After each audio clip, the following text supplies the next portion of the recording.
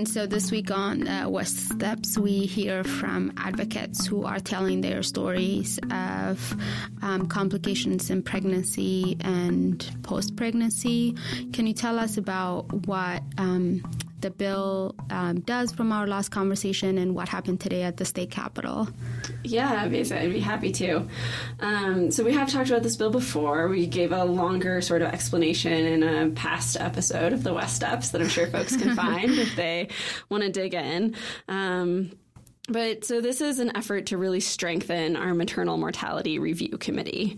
It's something that folks in Colorado have been working on for a couple of years, but we have not been successful in getting this committee into statute. We do have a group of dedicated volunteers who review what happens in maternal deaths. And just sort of to remind folks, a maternal death is a death that occurs during pregnancy or up to 1 year postpartum, regardless of cause. So we have a committee that digs into all of those deaths and tries to figure out what happened prenatally in clinics, in the hospital, during a delivery, what happened in the postpartum period. But that committee has a couple of really significant limitations because it's non-statute. And the first one is that they don't have subpoena protection. So somebody could be subpoenaed in an individual litigation case just by virtue of sitting on that committee. And so that's one big limitation. And that means that the health department doesn't review deaths until they're at least 3 years old. And most of those cases have been settled. The other big limitation is that the folks who can volunteer their time for free to travel to and serve on a committee tend to be professionals who are folks that live in the Denver metro area. And so that creates a limitation because the folks who are most impacted by maternal death in Colorado are people in rural areas. They're more likely to die than those in urban areas. And the African American community is more likely to be impacted by these deaths. And we know from national research that Black women are more likely to die even when education and income are held constant.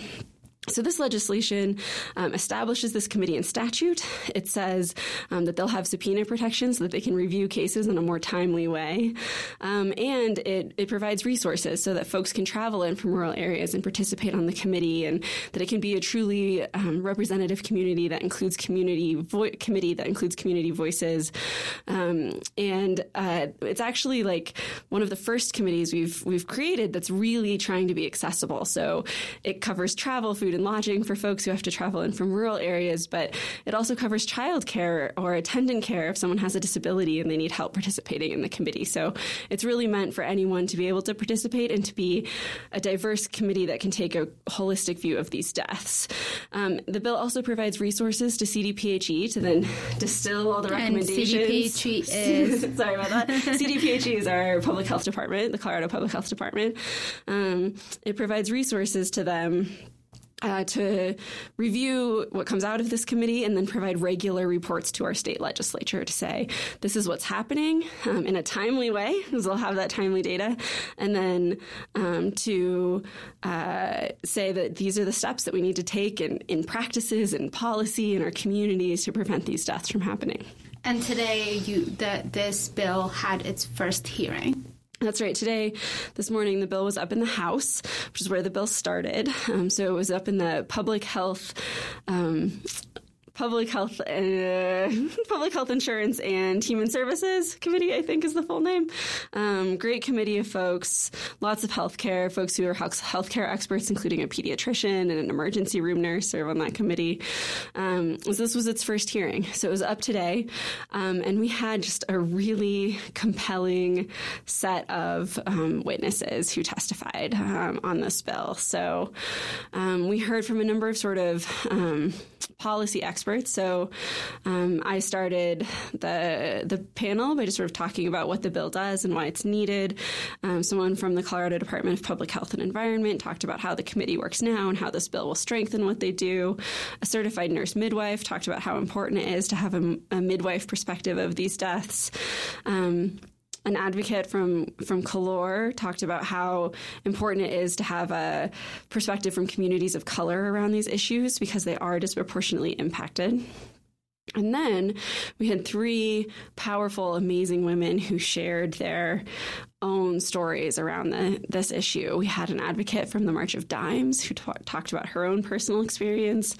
And then we had a woman who experienced severe pregnancy complications, the kind that often do result in death. And she lived through those complications and is alive now with her twin babies, who are almost 2. But during that process, she was in the hospital for almost a month. She didn't get to go home with her baby. She didn't get to breastfeed her babies.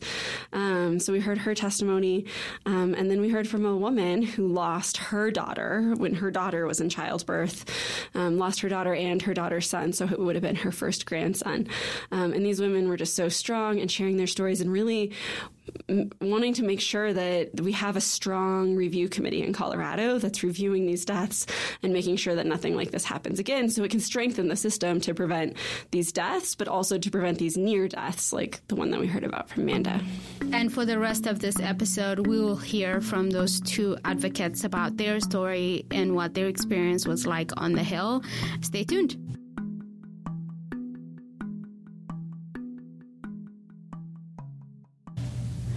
Thank you for joining us for this week's episode of The West Steps. We have a special guest for you this week, and I'm going to let them introduce themselves.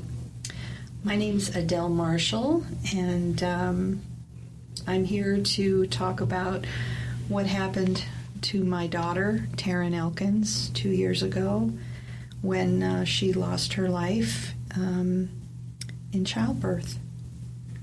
And I'm Amanda Curtis, and I survived multiple life-threatening complications during my delivery of twins. Okay. Do you want to tell us a little bit about your daughter and what happened? And you were testifying today, and yes, what that was I did, like. And that was the first time I've ever done anything like this. And I think that one of the reasons I felt so compelled to do it is because of what my family's been through over the last 2 years at the loss of our girl, and there just needs to be some change, and this was a wonderful opportunity to be a part of something that would help that happen.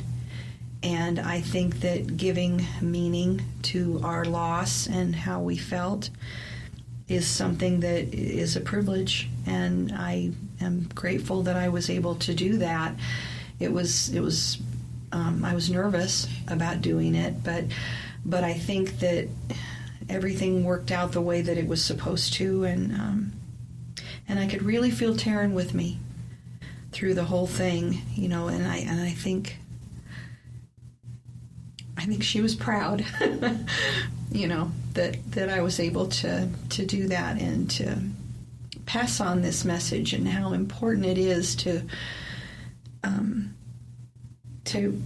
change what needs to be changed so that it's safer for women to have babies and so that we don't lose any more girls in childbirth. Yeah, thank you for sharing that story. Sure. And it's a heartbreaking reality for lots of families and lots of moms. And you experienced that yourself, right? I'm a survivor of multiple complications, yeah, and it just a bunch of life-threatening complications kind of cascading out of control with my delivery, and I was my pregnancy had no complications to it in the beginning. I was perfectly healthy going into my pregnancy, really no concerns at all, and then ended up getting edema, severe swelling, kind of halfway through. And then when I had gone in for my final checkup, I had preeclampsia, and it just ended up getting pretty bad. And I was had to deliver my twins that night, just go in for the C-section that I was supposed to go into the next day, one day early, because the preeclampsia was so severe. And then it just kind of cascaded into a bunch of different health complications, and so really I was here today, with the same goal of trying to implement these changes and support the House Bill 1122 so that we can have these changes and make childbirth safer for women and make the whole prenatal system better. The whole overarching system of care definitely needs to be improved and strengthened. And listeners would remember this, the House bill that you're referring to, our own Erin Miller explained to us what that committee would do and what that would mean for the future of how we put together policies that protect moms and kids. I wasn't able to listen to your testimony today. I was in the office. Can you give us an idea of what that was like? How many people were in the room? What that experience meant for you and for your story? It was a pretty large room. The original room we were supposed to be in was quite small, and they realized that there were a lot more people there to support this cause than they thought, and had to move us into a much larger room, which was like a big courtroom, actually. I bet you there was a good 100 people in there. Mm-hmm. And it was amazing. My daughter, Taryn Elkins, she actually died of acute pulmonary distress syndrome as a result of seizures from undiagnosed preeclampsia. And her baby, Kayan Trujillo, he was my first grandchild. He lived 90 minutes before he passed away from lack of oxygen. And with proper diagnosis, early diagnosis and care, and even emergency efforts to turn her on her side to prevent her from inhaling fluids when she seized, she could very well have been sitting with us today telling a story about how she survived, like you did. Yes. And she didn't have to die that day. The baby, there wasn't much hope for our little boy. He had already been denied his oxygen, and I tell you, she was 7.5 months pregnant, and I think that if she had had more frequent visits with her OB, if she had been given more care, throughout her pregnancy, which was high risk anyway, so many things could have been different. Our whole lives would be different, all of my family. Anyway. It is remarkable that you took your pain and you are telling the story of your daughter and your grandson to make lives better for other moms and for other grandmoms. Well, that's really the only choice you have at that point. Yeah. To make some sense of it. Yeah. So. And it was very apparent that everyone in the room got the point of both testimonies. I mean, there was not a dry eye in the room. I mean, everyone on the committee, was in tears. It was actually quite an amazing energy in there. There was a lot of love in there and a lot of support and a lot of understanding. It was a pretty amazing thing to be a part of. Well, like I told them at the very end of what I said, if what they do can save even one life, it'll be worth every effort they make. And they unanimously voted for it, which I guess is unusual. Erin said that doesn't happen very often. That does not happen very often, thanks to full along party lines. And this is the power of telling stories and really sharing what happens. And not being afraid to tell the truth. Yeah, absolutely. Yeah. I mean, it's difficult and it's hard, but if it can help somebody, then it's your obligation, I think, to do that. Absolutely. Whenever you can. Yeah. And it's a privilege. Yeah. So you've never done this before? You've never went to the Hill and testified? It was quite intimidating to walk in that room and see all these legislators and, know that what I was going to tell them was going to maybe make a huge difference in someone else's life. It was amazing. Yeah, it had a lot of gravity to it. Yeah. For sure. Yeah. And that's what this space is for, right? It's, people are supposed to go to the state capitol and tell their story about what they think is important and change the course of how we do things. Right. Yeah. How was it for you? Have you done this before? I've never done it before either, and just, like I said, the energy was really kind of unbelievable, and, I went into it thinking surely it would get support because of knowing what I had gone through and knowing how it could have played out and knowing the impact that it would have had. It's so far-reaching that, I have multiple instances of thinking about like how things would be different if I weren't here, and it impacts everybody that's in the family. And so I'm so lucky that I am still here, and I'm just lucky that I got to share my story and testify and hopefully make a difference to, up and coming moms, that it's not going to be the statistics that it is now. And something's got to change because it shouldn't be a scary thing to go into. I wasn't aware that it was a scary thing to go into, which I don't know for better or worse, but I had no idea until after I experienced all these things. And then you start running into other people with similar stories, and you start realizing that it's a really huge problem. So to be a part of the solution is really cathartic, to heal from the trauma that I experienced through all these medical complications. And when you've lost someone, it's cathartic in that you are doing something. You're not just sitting there. You're taking part of being a part of the solution. Yeah, you just don't think that women die in childbirth anymore. Right. That's just unheard of. That happened in the 1800s, right. And you're not prepared. You don't think that could possibly happen to you, and when it does, it just derails you in a way that you can't process for a very, very long time. And you want answers. You want to know why. You want to know how this could possibly happen in 2017, when she died. How do we stop this from ever happening to anyone else? And you get that feeling in life no matter what you experience. If you experience something negative, you think, okay, how do I stop this from happening to somebody else? Because whether it's an injustice that you've suffered or anything that you go through in your life, but especially this type of loss, because like I said when I was talking to the committee, our lives will never be what we wanted. We will never have her and that little baby. Every year on his birthday, what would he be doing?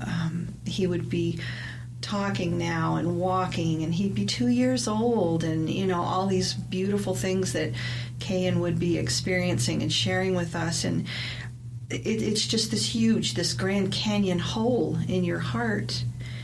And I know what it feels like, and I don't want any mom out there to ever feel this with regards to their grandbaby or their daughter.